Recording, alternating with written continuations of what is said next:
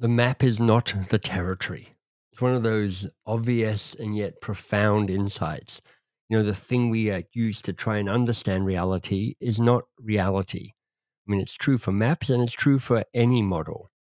I mean, it's true for org charts in companies, for instance. I mean, when I sketch out how box of crayons is structured, I draw a box where Shannon, the CEO, is, and then I draw a diagram that puts her in one place, and then the leadership team that reports to her is structured and connected in different places, and then the people that they lead or perhaps influence that goes elsewhere on the map. But it's a map. I mean, it tells me something, tells me a lot, but it doesn't tell me everything. It doesn't, for instance, tell me the nuances of how resources get allocated and where money gets spent. It doesn't tell me about the health of the relationships and who's an ally and who's an enemy, to make it melodramatic. It doesn't tell me who's rising and who's falling. So what's your map of the world? I mean, you have many. What if you picked one for me? And what does that tell you? And what does it not?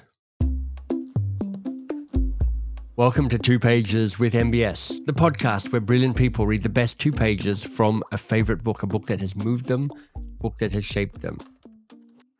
Tiziana Casciaro is Professor of Organizational Behavior at the Rotman School of Management at the University of Toronto and co-author of the book Power for All, How It Really Works and Why It's Everyone's Business. But like me, Tiziana is not a native Torontonian. I grew up in Italy, on Lake Como, just north of Milan, a beautiful spot that I appreciated only after I left. Upon returning to it, I was stunned at its spectacular sights from my bedroom window. So, leaving George Clooney and his family at Lake Como, Tiziana attended college to study economics and management in nearby Milan. It was there she got hooked. After a brief stint as a junior researcher, teaching assistant, servant that I had over at Bocconi, I decided to become good at this research thing. It became very fascinating to me to uncover answers to puzzles that the world presented. These aren't puzzles like crossword or a brain teaser. These are bigger and messier and more complicated, more confusing, and more human and more profound.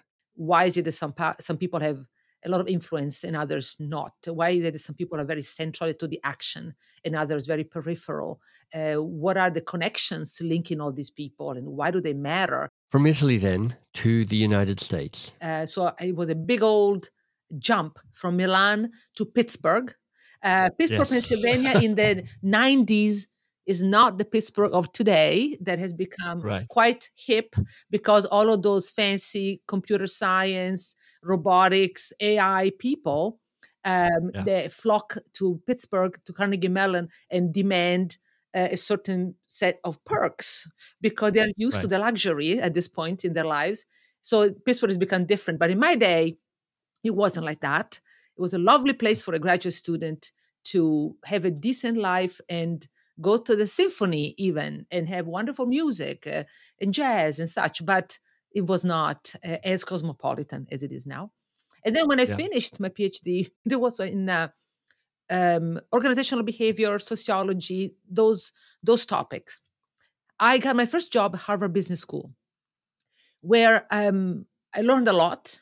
I met one fantastic people, but also found that there's some price to pay in working in a institution of that status and elitism, Mm. and in some ways, a place that doesn't necessarily bring out the best in a researcher. That was at least my way to interface with them. And Yes. so after some level of adventures over there, Yeah. I moved to University of Toronto. And here I research all the things that have to do with the, let's say, the hidden side of what happens in life in organizations. Organizations all have certain designs. Yeah, basically the what's behind the curtain in organizations. People are Mm, asked to work in certain ways with certain people. There are reporting lines, there are formal groups, there are divisions, functions, and all the yeah, necessary interactions. But in right, reality, people also have discretion in who they talk to, who they work with, who they hang out right. with. And all of those networks that emerge out of other people's choice to some extent have huge Yeah, implications for how well people do, how well the organization functions or doesn't. And those are things that are very much my interest. And yeah. this book um, was really a reflection of that work and how it joins with the work of my wonderful co-author, Julie Batilana, in uncovering the inner workings of Yeah. how things function or don't in organizational settings. Yeah, I've always thought there's the formal org chart, and then there's the invisible org chart, and they're not the same. They're not the Um, same. It turned out that the formal org chart explains about half of mm, the types of interactions that people have. So the other right. half has a lot of action in it. And if we don't See, understand it, then you're really, really hard pressed to push forward with your initiatives, with your projects, with your goals, because you're missing half the action. Tiziana, do you remember the first moment you became interested in the stuff behind the obvious? You know, the powers hidden research. But I'm wondering when that seed got planted. Mhm. Yeah, it's a good question because when I was an undergraduate student at Bocconi, I thought that I would become one of those McKinsey consultants. Mm, Um, you know, variety was always important. Those firms put you through projects that are in all kinds of industries, and it becomes very right, interesting.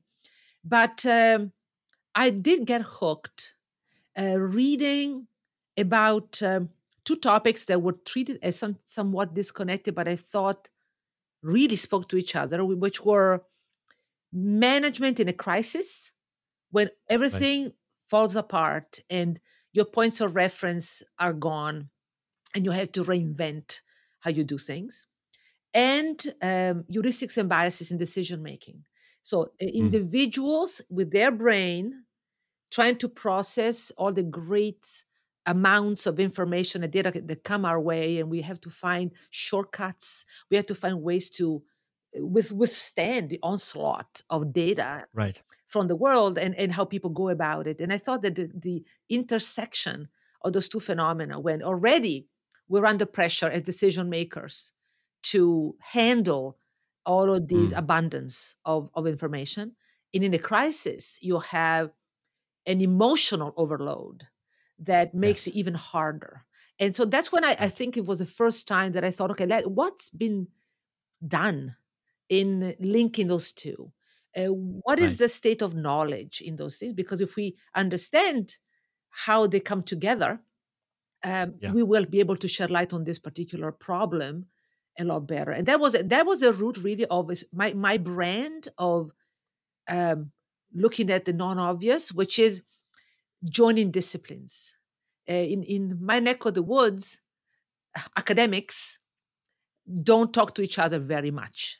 That's We right. are all in our silo, which is true of many professionals. I mean, I was talking with a physiotherapist the other day, and who was bemoaning the great uh, fragmentation of knowledge about the human body, Mhm. because everybody specializes in one little bit, and the other That's bits right. that who happen to be interconnected are not Yes. treated as interconnected. So that has always been really hugely interesting to me. The interconnections of Right. how problems that we face at work, in our lives, are really related to many other things. And if we Yep. understand those linkages, boy, are we ever going to be able to shed light on things that are important to us that we miss sometimes because we're too Yeah. narrow I, in our point of view. as an undergraduate, I studied both literature and law and tried to write my law thesis, bringing uh, the study of the power in language to law, and it was my attempt to be cross-disciplinary, interdisciplinary. Nobody knew what I was trying to do, including me.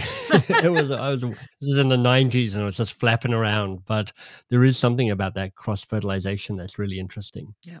It's not easy to do, but there's a lot of bang for the buck when you Yeah. manage to find those connections. Yeah. I wanted to ask another question, about your past, and it's this: when do you remember first encountering power in a real way for you, either as you stepping into power or you feeling excluded from power? Well, it all starts with family, Mm, as it often does. And I grew up in Italy at a time when, and it's still somewhat true, men wielded a lot more power than women. If you look at the Gender Equity Index, which measures all kinds of ways in which men and women are engaged in social, political, economic life in their mm. country, Italy does not fare all that well on their ranking. You have the usual Scandinavian countries up in the ranking. Then you Those come. Nordics, Uh, they always do well. it always do well in this respect, and there are reasons for it. Um, then you come down a little bit, and you find Canada around spot 20 or so. Then you come down Yeah. a little bit more to like 25 ish, and you find the US. And then you come all the way down to 60, and you find Italy. And Mm, yes, there are more countries further down, certainly, but we don't shine in the sense of uh, what does it mean for the sexes to have equal opportunity, equal standing, yeah. equal voice. And to this day, we could do better. So I grew up in a more traditional family from that point of view. My mother has studied law like you, not interdisciplinarily like you, but she has studied Yeah. law and but never practiced because she had my brother and then she had me. And the decision was made that my father would work and she would stay at home. And I saw these dynamics and they instilled in me a deep sense of urgency in making myself independent, to not Mm, be subjected to others in terms of right. my ability to choose for myself, my autonomy, and my standing in the world. That became very urgent to me. And it was the first insight into a type of dislike that I've only Mm, been able to pinpoint recently, actually, after writing this book and after meditating on this book and thinking about what I learned in the process of writing it. That I learned that I dislike being dominated and I dislike dominating equally. right. I find that not only my personal experience, because that is only informative to a point, in the research that we have at all levels, from interpersonal relationships to uh, groups in organizations to nations trying to cooperate or not, the best that humanity produces is in more mutually enhancing relationships where nobody has massive asymmetric power. When you Mm, have a lot of imbalance in power, in the long run, bad things tend to happen. And so, this instinct that I had already quite young, that I didn't like to be bossed around. I didn't like the bullies that yeah. wanted to assert their dominance on the rest of us. I never took them well. And there's a version of me that comes out with those people that you don't want to see. I know I become a lot more determined and aggressive, even in response to people Yeah, like that. But at the same time, I never like um, to have others under my thumb. It's a very right. uncomfortable feeling.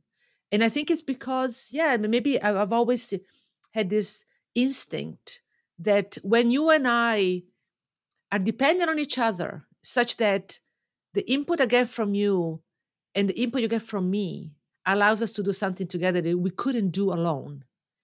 Yeah. That's when dependence becomes a gift Yeah. in its mutuality. And that has been really the where power has entered my life from early on. Part of the ongoing challenge of organizational life is that it is, I'm not sure if it's inherently hierarchical, but it is, most organizations have a default to hierarchy. And, one of the reasons that I have my own business and do my own thing is I perhaps have a similar response to, look, I'm just not that good at having a boss. I'm like, because I love a mutually dependent, a mutually enhancing, a mutually flourishing relationship. But the very nature of a organization tends to set up hierarchy, and it tends to set up some people going, I have power over you or power with you. Oh, there's a big question here, which is probably it's worth writing a book about. But it's like, how do you? What have you learned about trying to find the balance between structure and autonomy? It is that the challenge of organizing. I mean, there are two big challenges of organizing. One is to integrate specialized capabilities that you put under the same umbrella for a reason. Uh, Mm, do we have organizations in the first place? Because those individual skills alone cannot do this yeah. wonderful collective thing that we're trying to put together in this organized form. But the problem when you have very specialized skill sets is that people tend to gravitate toward people like themselves and work within their little group and have a really difficult time integrating. So that's challenge Mm, number one. And again, the mutuality of dependence is when you recognize how much you need one another that allows people to overcome those silos. And then the second challenge is the one you just described, the verticalization of mm, organizations, because you do need some structure to your work, because otherwise it becomes so unwieldy and difficult to govern without mhm. some direction. So, direction is important to keep everybody focused on this big old goal that we're trying to pursue Yeah. together. But it creates a hierarchy where some people have more power and others have less. Now, what do you do about it? One thing that has become clear to me that is that the manager who has a really hard time distributing power further down or even horizontally often is animated by fear, a fear Mhm. of losing control over the situation. Sometimes the fear is justified. So if I aim to give a lot of power to a subordinate or a peer that doesn't have the capabilities to execute, Yeah. we could all get in trouble. So there Yeah. is something about empowerment in intelligent ways. So you don't empower randomly. You empower Right. after you've given people the tools they need, the resources they require to get the job done, to be up to speed with what we're trying to accomplish. But there are many times when it's really insecurity about your position and how you're going to fare if you give a lot of credit to the people that worked with you, if you let them Mhm. shine, if you let them be on stage, while maybe you are behind the scenes, orchestrating, making it possible, but there is a bit of concern that maybe I will Mm. lose, and it speaks to a fundamental misconception about power that it's a zero sum game. Right. If I give you some of my power, automatically I've lost power.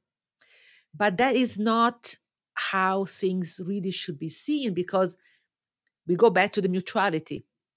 Power is such that I could have something you need from me, and therefore you depend on me and I can influence you. Yeah. But the vice versa could also be true. I Mm. could also, at the same time, be dependent on you for something.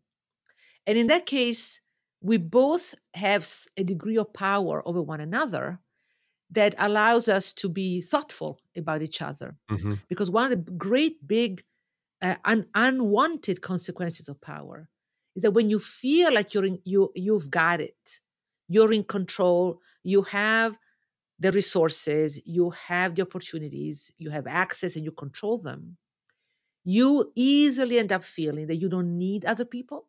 And when you Mm. feel that you don't need them, you become inattentive to them. Mm. The research is quite clear that when I have power or feel like I have power, one of the more natural consequences will become a little bit self focused, because Yes. why would I care about Yeah, exactly. people that on whom I don't depend? Yes. But maybe you do, darling, but you haven't realized it, or that you're thinking short term. You're not thinking about long term consequences of your interdependence with these people. And Yeah. so you need to always push back on Mm. power's tendency to make us a little bit self absorbed, a little egomaniacal, Yeah. and related to a little bit overconfident. And Yeah. then the decision And making suffers. Because if I decided that I'm smart, I'm on it, I don't need your input anymore, yeah. I don't listen to you. And we Yeah. see leaders who have been successful, who have been sometimes fabulously successful, at some point decline Yeah. because they stop believing that others have something to say that they don't know already. They stop keeping an eye on the people around them to truly hear what they have to say about what you're doing and be open to potentially being criticized, potentially be receiving pushback. It takes a big person to be able to do Right. that. But it also takes a structural recognition of interdependence. And I think that that's a solution, in my view, to the problem you raised. You need two things to handle the natural tendency of organization to become vertical and hierarchical. You Yeah. need design such that Yeah. you allocate decision-making power, you create structures that allow Yeah. people to talk to one another, share in the knowledge and all the beautiful things. And then you need personal development. Yeah. You need the individual who ends up understanding who they are, what they can contribute, being confident in their ability to contribute, and Mm. aware of their limitations, all at the same time. The beautiful space between confidence and doubt Right. that we all have to learn to inhabit. And that's very much you developing as a person. So, Right. structure, design, and development have to Yes. go hand Like in being hand. a big person. This idea of how do you be confident and humble at the same time, and that how that paradox can exist is so essential. It is. I'm so many questions I want to ask you, but I'm going to resist because I want to hear about the 2 pages that you've chosen for us. What have you picked for us, Tiziana? Well, I picked something that speaks to what we've just discussed, Mm. because I think you're not going to really find that space between confidence and humility easily if you don't grasp the ideas that these 2 pages represent. So I've picked them from a book written by the Karmapa, Ogyen Trinley Dorji. This is a Buddhist who's guiding one of the groups in Buddhism. And the book he wrote is titled "The Heart is Noble: Changing the World from the Inside Out." And Yes. I felt a little bit of trepidation choosing these two Mm. pages because I'm not a Buddhist. I Right. don't pretend to understand Buddhism because it requires a level of depth that I don't think I can master. I'm a little too shallow to engage with Buddhism, but Right. these 2 pages represented some fundamentals about how to understand Mm. power that I think are essential. And this Karmapa is not the only one to have pointed them out, but in this text he does it pretty well, I thought. So, How did you come across this book? I mean, knowing that you're not a Buddhist, how did this come into your life? well, in writing Power for All, Julie and I read an inordinate amount because a topic that we thought we had a decent knowledge about Yeah.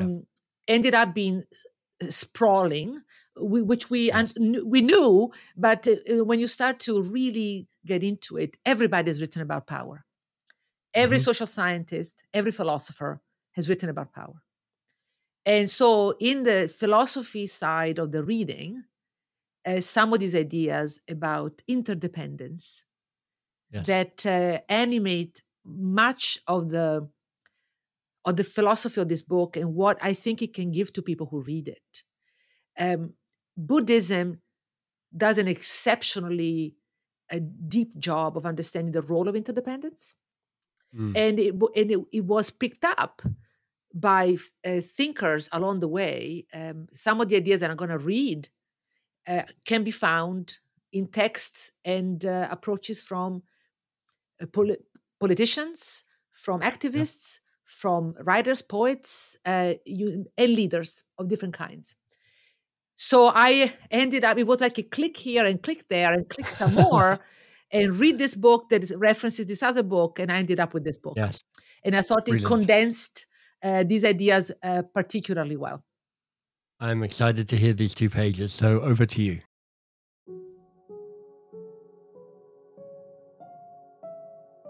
How do you relate to this infinite ground of possibility that your life is built on?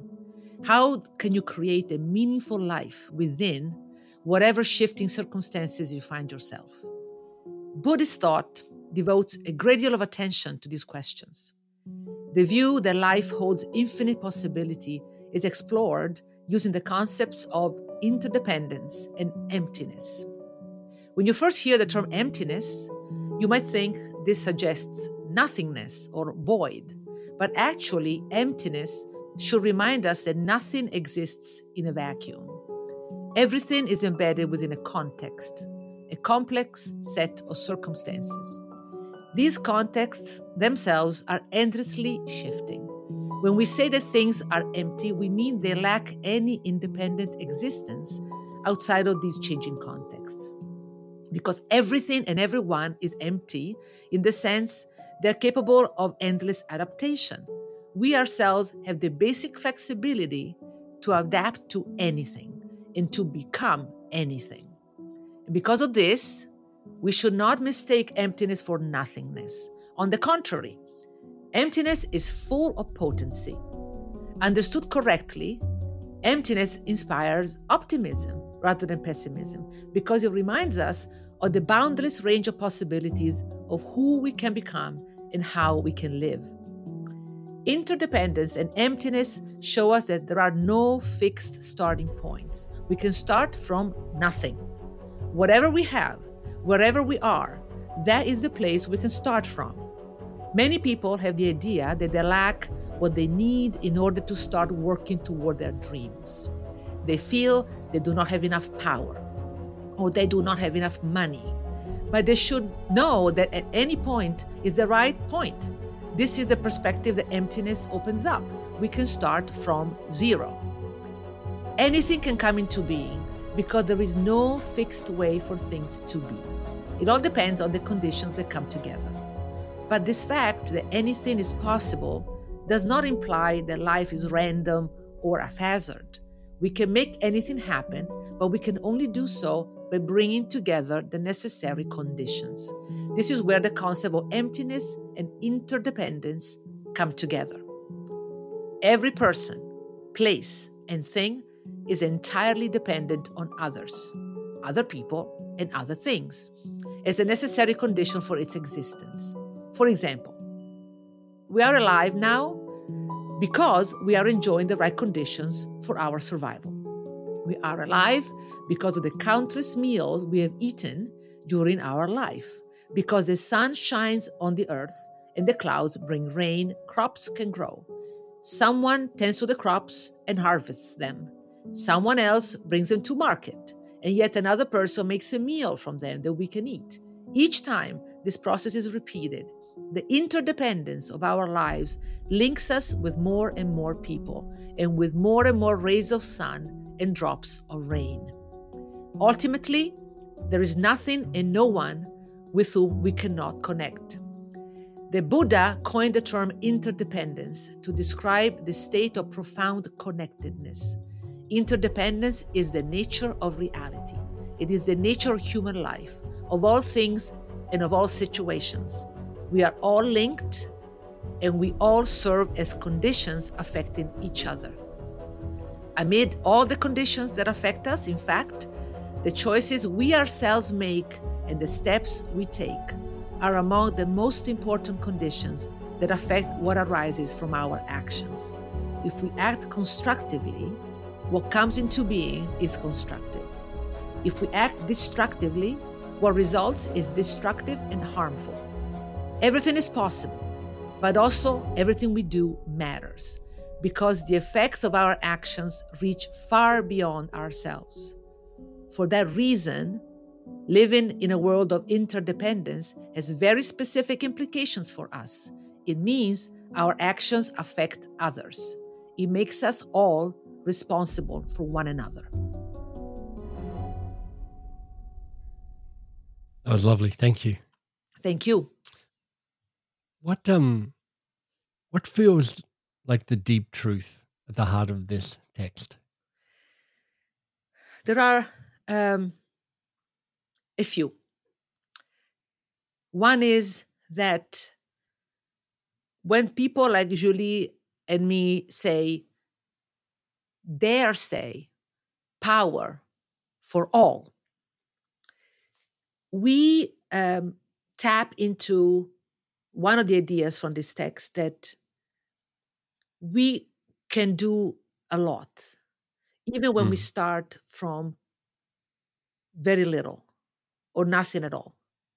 And the encouragement of this text is for people to recognize that even when we face really difficult circumstances, we can take steps and make choices that lead us in a certain direction. We're not completely aimless, even when we feel very, very disadvantaged. mhm, This is not to deny the fact that power is unevenly distributed. mhm, This is not to deny that some people have way more than we might. But it is to say that if you recognize how power functions and your role in it, you can take steps that allow your condition to lead us in a direction you find constructive. That's the right. truth number one. Yeah. The second one that I think is absolutely essential is this notion that the world would be infinitely better if we were all more aware of how interdependent we are, not only Mm, on each other, but on every element of our environment. During the pandemic, we had glimpses of greater awareness of interdependence, where people were saying, well, we cannot just vaccinate people in one country or the wealthy countries. If we don't vaccinate everyone, right. this will come back to haunt us for a long time, as opposed to being managed to not only ensure the survival of many more, but also Yep. Yeah. to avoid consequences for us. So there's a Right. selfish and an altruistic component to this. And Mm, this is true in organizations. All of those people that we were mentioning before, they have a hard time collaborating horizontally. They have a hard yeah. time uh, crossing vertical boundaries. Would do so way better if they recognized how much they need each other Yeah. and how much my contributions affect you and yours affect me. And I found this text representative of a logic with which we could conduct ourselves that Right. inspires many. I could add to this what Martin Luther King said about the same basic idea. He said, all life is interrelated. We are all caught in an inescapable network of mutuality, tied Mm. in a single garment of destiny. Whatever affects one directly affects all indirectly. And he said this in the context of civil rights. Right? Yes. This notion that, you think as a member of the white community that maybe you'll be better off if you keep the black community down. Again, if I hoard the power and Mm. I, dangle it over your head. Yep. But an awareness of interdependence would tell you that that is just not true, because in the long run, a system in which all who have contributions to make are allowed to make them, have a chance to make them, will be a more Yep. prosperous system, will be a system with greater well being of all involved. So the long term rewards a more interdependent reality. So we find these ideas in many different places. One that I ran into recently is the great poet Jane Hirschfield that I didn't Hmm. really know very well, and I heard in an interview, and she says something along these lines. She said, it is in the very bone marrow of poetry and all art to work through a vocabulary of connection and recognition of Right. the profound interdependence and interconnection of everything. These are people that uh, Right. think very well about the human condition and the fact that they all converge Mm. around these ideas. And then in my work as an organizational behavior researcher, I find the repercussions in how we run organizations, in how managers conduct themselves, and how leaders Yeah. lead. I find it quite compelling that we should Yeah. pay more attention.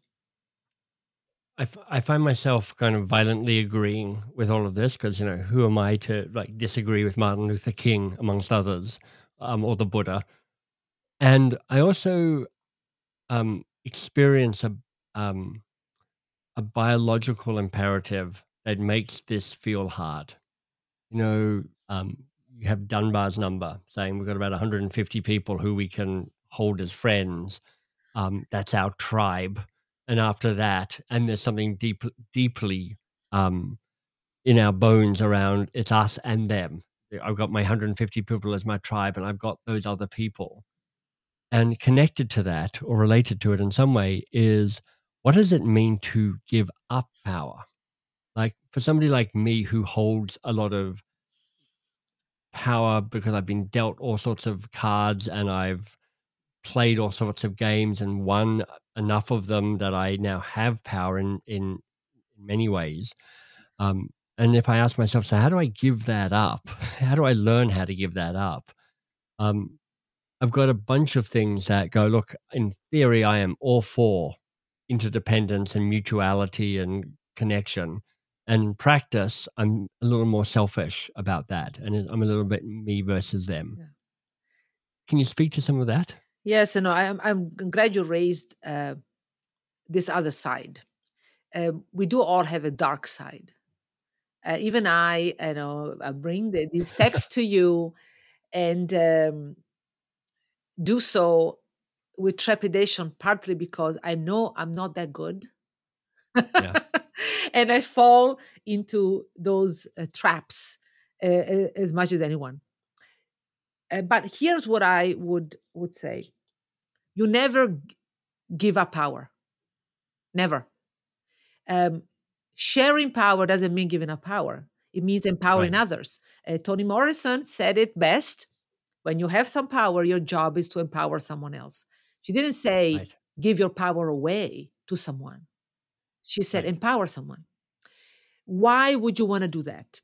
Because the evidence we have is that when you are trying to accomplish a goal that requires collective contributions.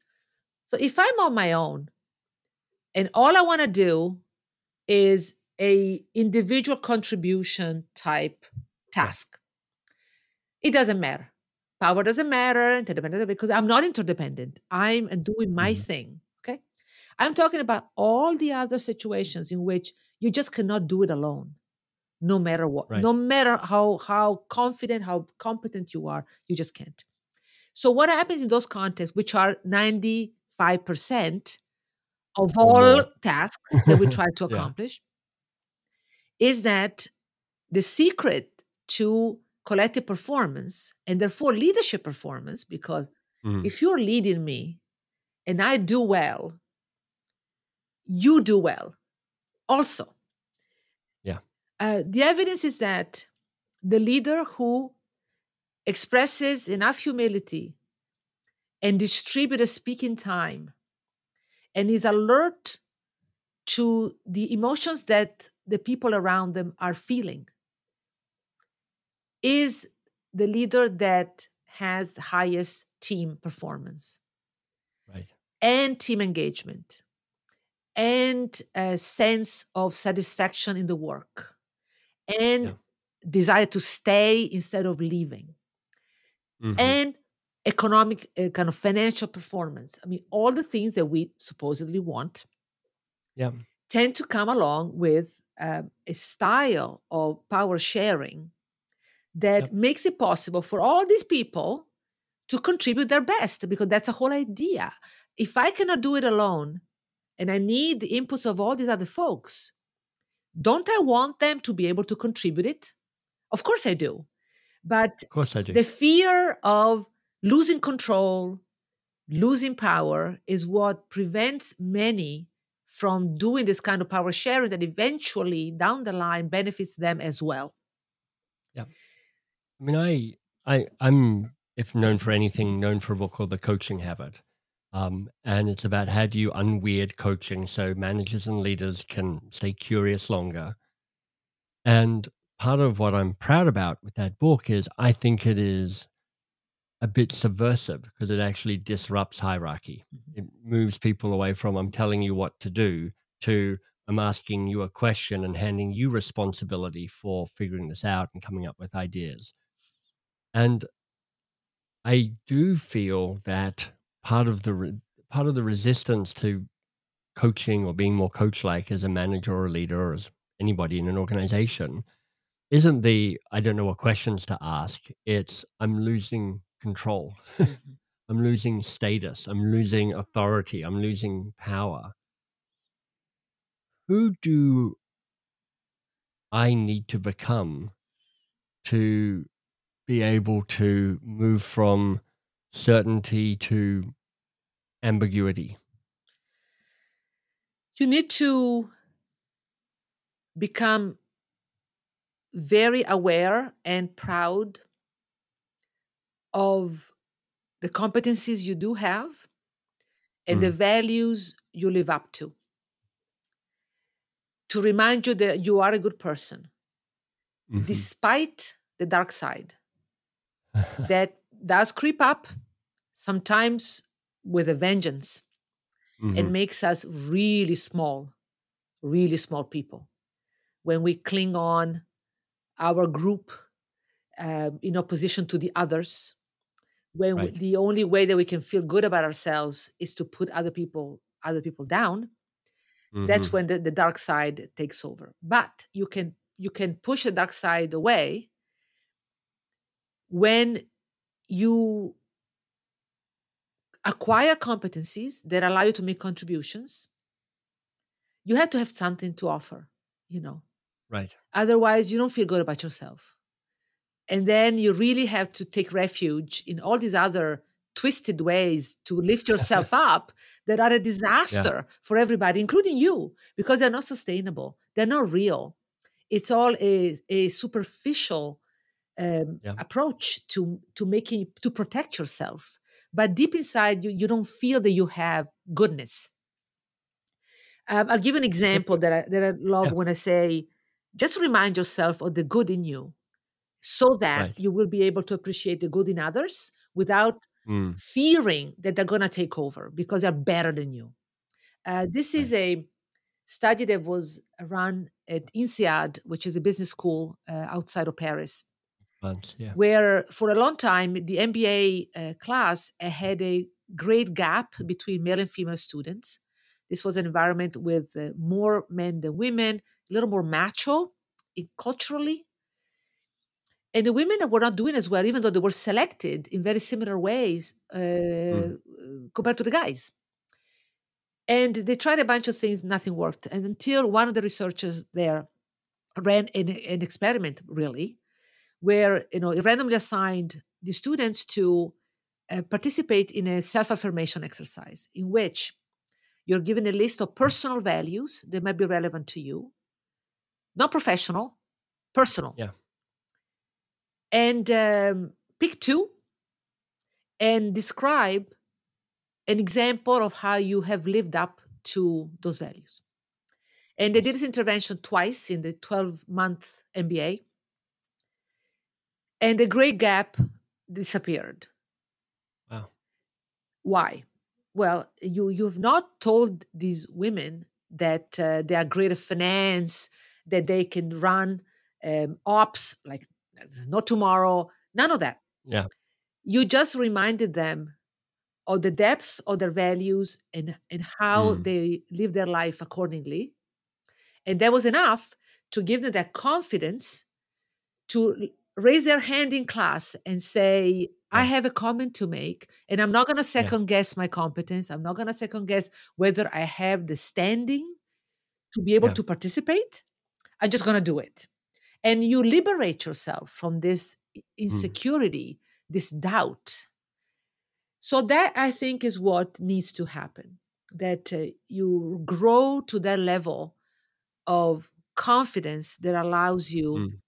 to do the things that we just discussed, to share the power. I absolutely agree about this. Build your capacity, be a bigger person, connect to your values. And I'm also curious about the tension between our own individual responsibility to become that bigger person, to avoid the smaller person, and the influence of our organizational structures and rhythms around us. That quote from Churchill: "We shape our buildings, thereafter they shape us." Um, so often our behavior is deeply influenced by the visible and invisible structures around us. Um, it's not always possible just to kind of go, how do I want to behave in this moment? You're swimming in water, Yeah. and that water has a current to it. How do you find that balance between what the organization nudges you towards and at the same time who you're striving to be as an individual? We are all the result of context, as the two Hmm. pages Exactly. told Yeah. us very, very clearly. And in many ways, the context has much more impact on our behavior than our individual choices. Yeah. Um, we lean on the individual choices because those are the choices we have, right? Right. So that they Right. feel like they're within our control. But the structures around us, both the organizational structures and the systemic, the system of government, the education Hmm. system, the taxation system, all of those things shape us, shape all the people around us. And so you have to be, one, very aware of how those influences manifest themselves. And we do that in the book. Power for All was really written with the idea of linking individual behavior, individual choice, individual psychology to the big macro forces that really determine who Right. we are. But I would say that if you become aware of them, then you become the type of enlightened citizen that makes choices about what kind of system do I want to be in? Hmm. What kind of Hmm. organization do I want to work for? Yeah. That collectively have impact. The Scandinavian countries are not at the top of the gender equity index randomly, you know. Right. This was Yeah. not a particularly advanced society up until the mid 1800s, Right. but very radical choices about primarily education of the masses, so to speak, of all the people that Hmm. had been excluded from a certain way of understanding the world, really changed people's connection with what does it mean to participate in our governing of ourselves and our communities? What does it mean to be engaged as a citizen? What does it mean to maybe contribute to the system Right. in more hefty ways? It might feel annoying in the moment when you're paying the taxes, Yeah. but then down the line, they create a society where more people can thrive, more people can Mm. participate and contribute, and people are happier and less threatened, and they can play music and they can do all the things.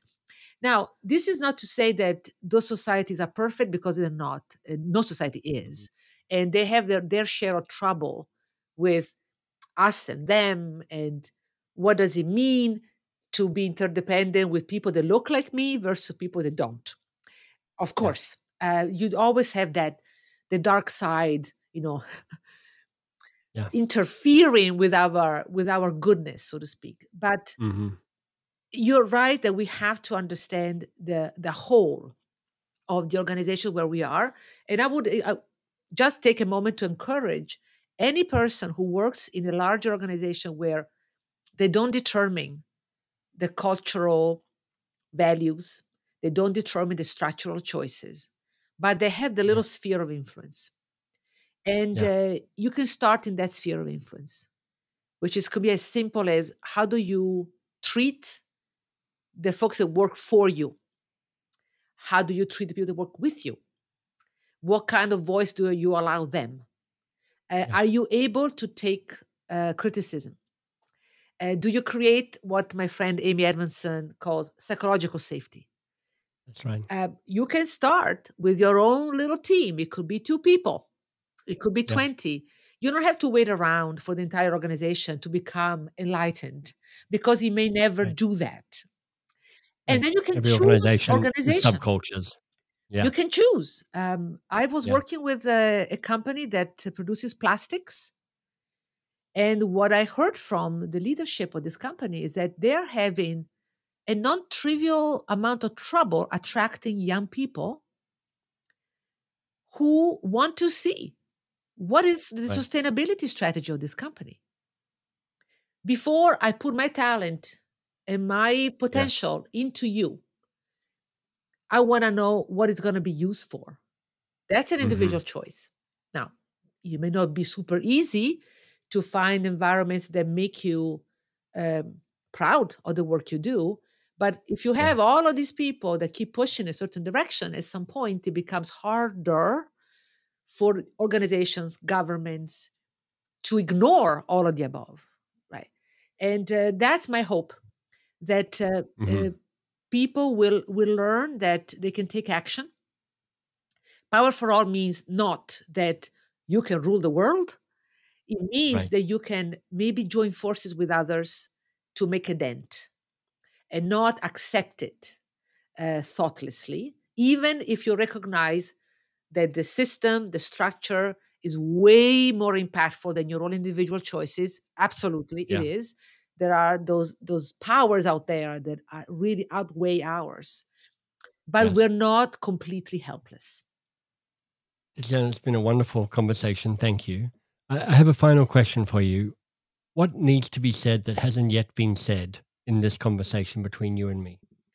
Probably acknowledging that power has a bad rap, and sometimes it makes people very uncomfortable to even admit that they want it. Mhm. Mm. And they're right. Power can become manipulative, coercive, Right. all the bad things. Power corrupts. Absolute power corrupts. Indeed, Absolutely. Lord Yeah. Acton had it right from the get go, and there's a reason why folks recoil sometimes. Mhm. And it speaks also to this dark side that you brought up rightfully, that is Yes. always within us. But what we need to say very explicitly is that a more complete view of power understands it as energy. Mm. And energy can be used to build or to destroy. It always has, always will. And so it is really very much up to us to make choices accordingly, even while you recognize that you're just one person. but that interdependence with others, and the fact that we start from zero, we start empty, and it doesn't matter the starting point, we can still build from there, should give us optimism, as the Karmapa told us at the start of our conversation.